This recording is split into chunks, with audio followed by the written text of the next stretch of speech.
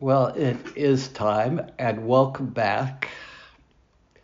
With all that's going on in the world, I thought I would have a prelude this week and listen to a rather lovely rendition of the Ukrainian national anthem. Te Tekoto Tefano, o Aotearoa Unitarians.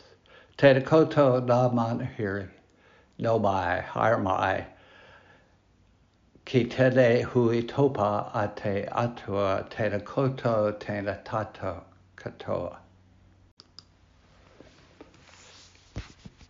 Welcome to you all to our virtual service. In light of the violence to remove protesters from Parliament's lawn and Russia's unprovoked invasion of the Ukraine, I'm calling on you this morning to join the long line of peace poets, which could begin with the Sumerian princess Ehudawana's lament against war, with Sappho's erotic lyrics, or with Archilochus's anti-heroic epigrams. This exercise isn't merely one of sweetness and light. Peace is no cloud-bound dream, but a dynamic of living amid conflict, oppression, and hatred, without either resigning ourselves to violence or giving into our own internal violent response. Peace poems vividly and demonstrably articulate and embody such a way. Virginia Satir once called upon fellow poet Denise Levertov and others to, quote, present to the world images of peace, not only of war. Everyone needed to be able to imagine peace if we were going to achieve it, end quote. In a response, Poetry and Peace, Levertov argues that, quote, peace as a positive condition of society, not merely an interim between wars, is something so unknown that it casts no images on the mind screen. But she does proceed further. If a poetry of peace is ever to be written, there must first be this stage we are just entering, the poetry of preparation for peace, a poetry of protest, of lament, of praise for the living earth, a poetry that demands justice, renounces violence, reverses mystery.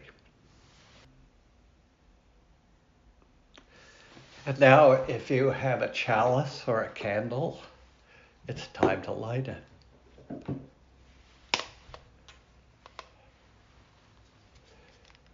If ever there were a time for a candle in the darkness, this would be it.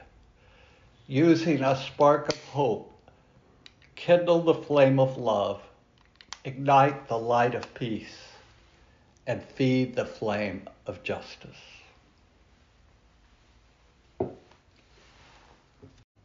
I don't see other hands, so I'll offer a joy.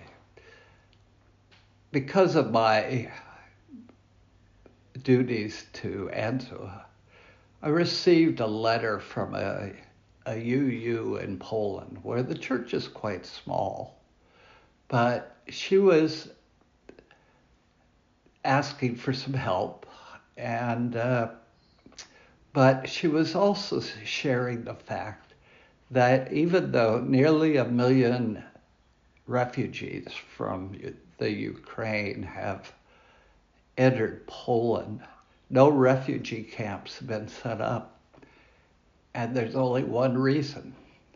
The Polish people have taken them into their homes.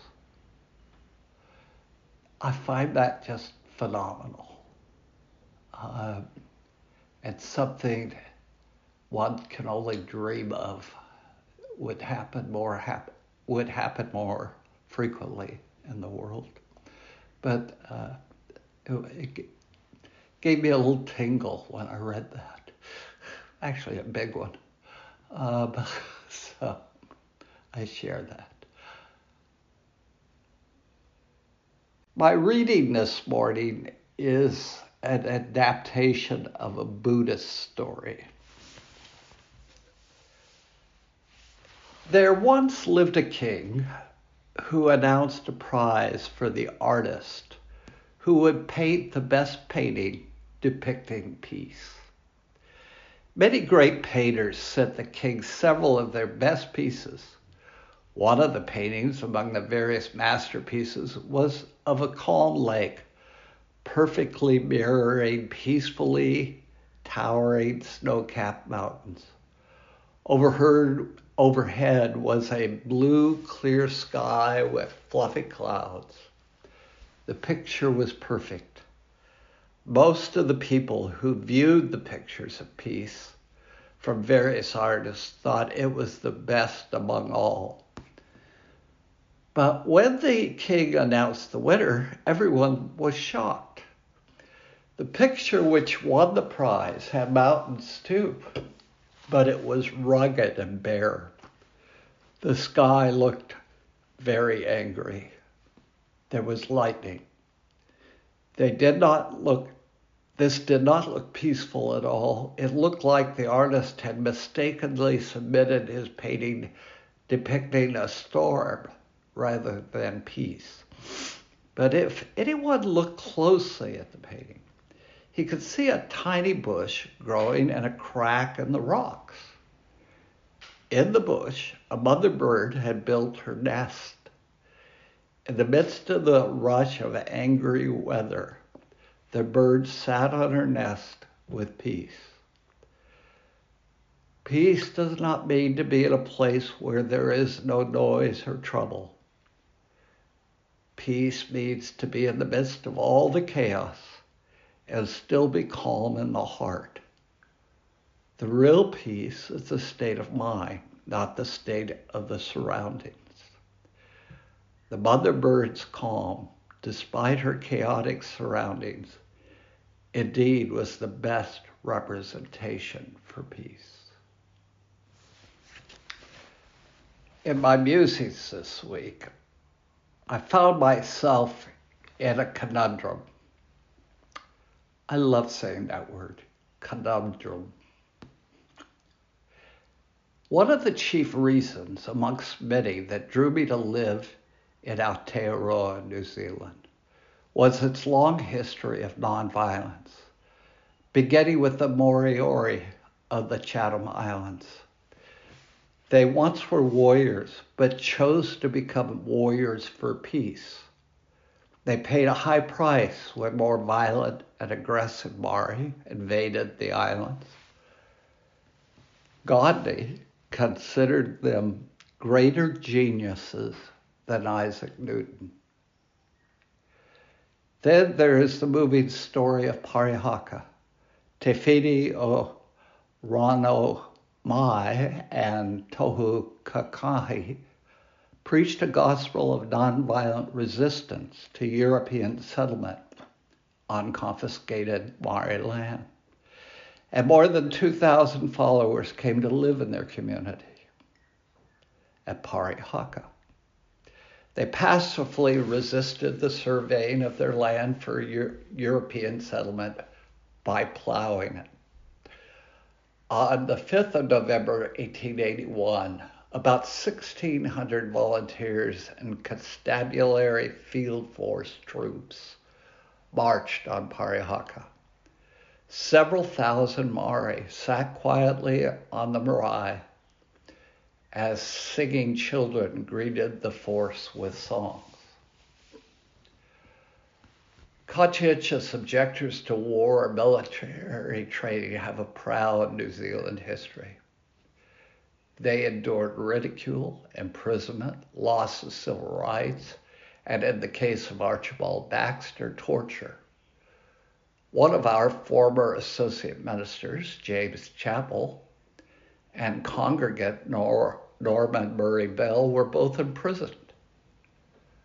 Our congregation's historian, Wayne Facer, has just published a book about Bell, Prophets at the Gate.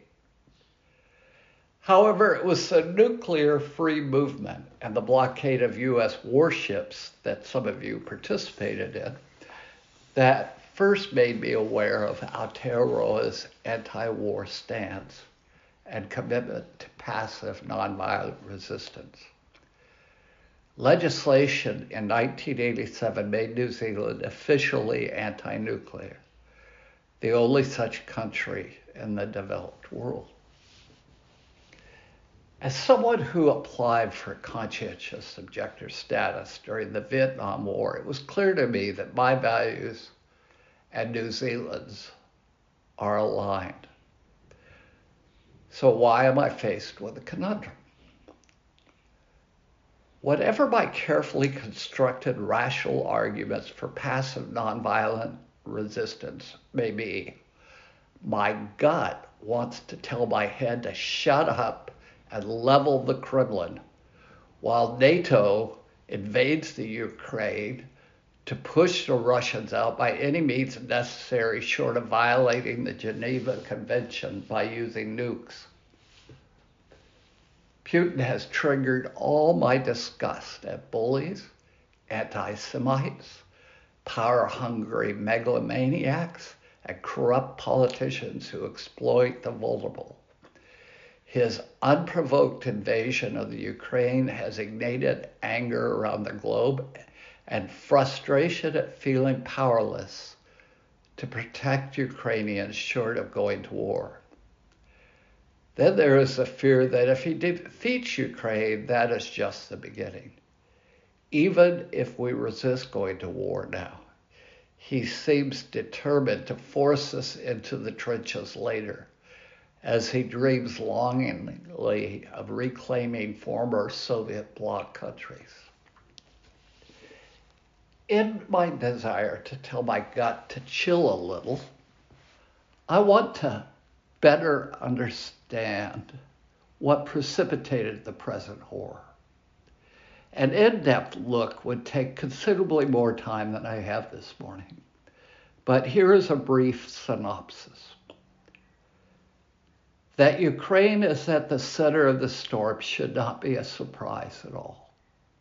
Over the past quarter century, nearly all major efforts at establishing a durable post-Cold War order on the Eurasian continent have foundered on the shoals of Ukraine. For it is in Ukraine that the disconnect between triumphalist end-of-history delusions and the ongoing realities of great power competition can be seen in the starkest form. For half a millennium, Russian foreign policy has been characterized by soaring ambitions that have exceeded the country's capabilities. Beginning with the reign of Ivan the Terrible in the 16th century, Russia managed to expand at an average rate of 50 square miles per day for hundreds of years. History records fleeting moments of remarkable Russian ascendancy. However, Russia has almost always been a relatively weak great power. It lost the Crimean War of 1853-56. It lost the Russo-Japanese War of 1904-05. It lost World War I, a defeat that caused the collapse of the imperial regime. And it lost the Cold War, a defeat that helped cause the collapse of the imperial regime's Soviet successor. Over the past decade, Russian President Vladimir Putin has returned to the expansionist trend of relying on the state to close the gulf between Russia and the more powerful West. With the breakup of the Soviet Union in 1991, Moscow lost some 2 million square miles of sovereign territory, more than the equivalent of the entire European Union. Russians have always had an abiding sense of living in a providential country with a special mission. Most countries do. The sense of having a special mission has contributed to Russia's paucity of former alliances and its reluctance to join international bodies, except as an exceptional or dominant member. It furnishes Russia's people and leaders with pride, but it also fuels resentment towards the West for supposedly underappreciating Russia's uniqueness and importance. To most Western policymakers, Ukraine has represented a brave young country, one that, despite the burden of history, successfully launched itself on a path of democratic development as part of a new world order after the fall of the Berlin Wall. To the Kremlin, meanwhile, it has remained an indispensable part of a long-standing sphere of Russian influence, one that operates largely according to old rules of power. The West can verbally chastise Russian aggression all it likes, but Putin and his ilk simply don't care. They need to maintain a strong state and fulfill its mission. The need to maintain a strong state and fulfill its mission trumps liberal democratic values. If Russia is going to change, it must be driven internally. Although the West seeks an end to Putinism, this will occur only when the Russian people decide the time has come. This will not happen anytime soon, if ever. For obvious reasons, the West does not want to go to war. War is bad enough. Its unintended consequences are worse. For violence begets violence. No one wins. As an alternative, they have embarked on a strategy of containment through economic sanctions. It worked to bring down the Berlin Wall. It only took 40 years to do so. In the meantime, 1 million Ukrainian refugees have poured into Poland. Untold numbers of Russian soldiers and Ukrainian resistance fighters have already died, as well as non-combatants. Putin is in control of the world's largest nuclear plant, and cities have been reduced to rubble.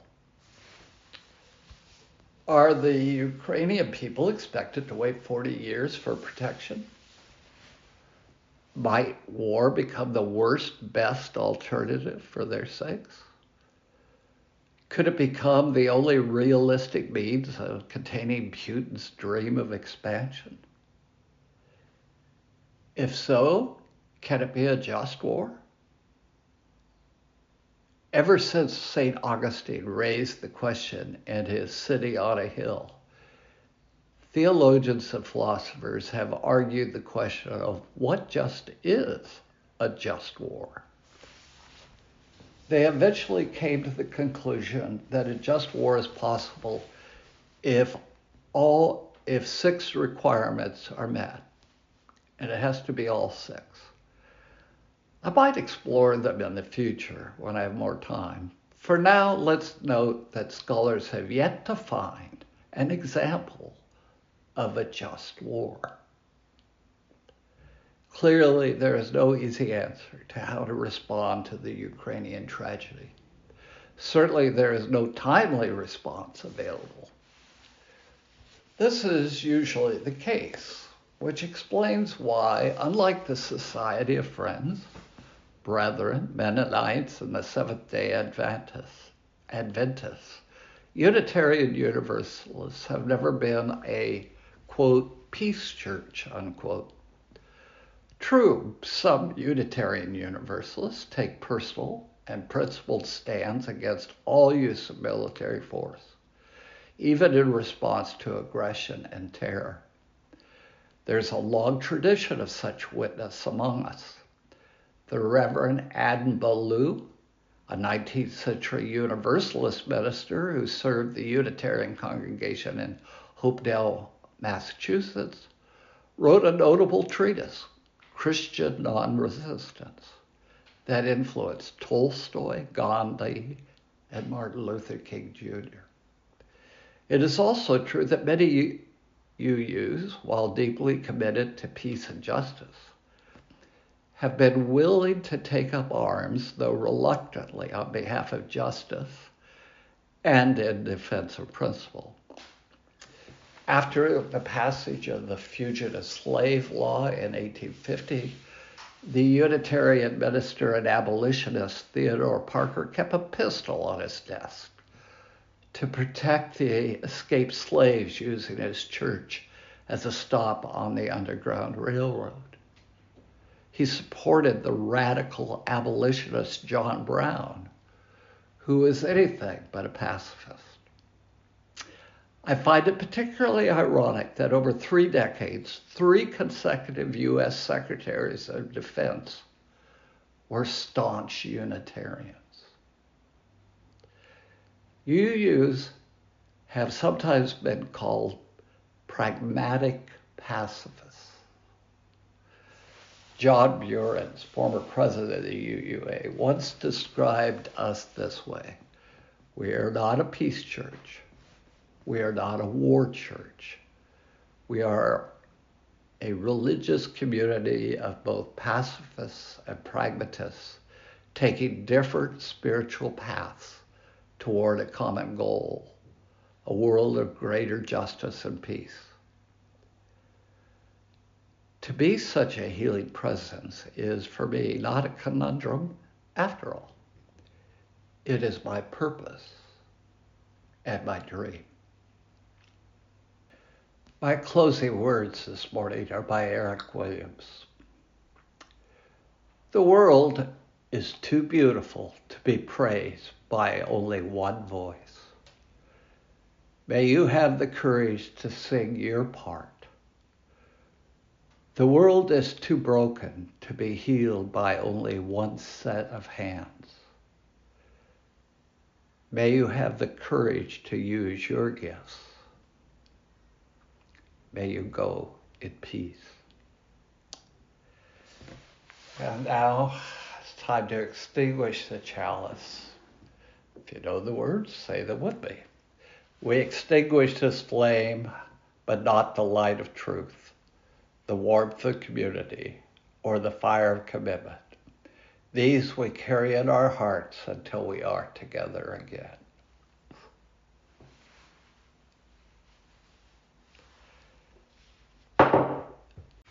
Here's your question. If it was up to you, how would you respond to the Russian invasion of the Ukraine? Does that make you a pacifist, pragmatic pacifist, or warmonger?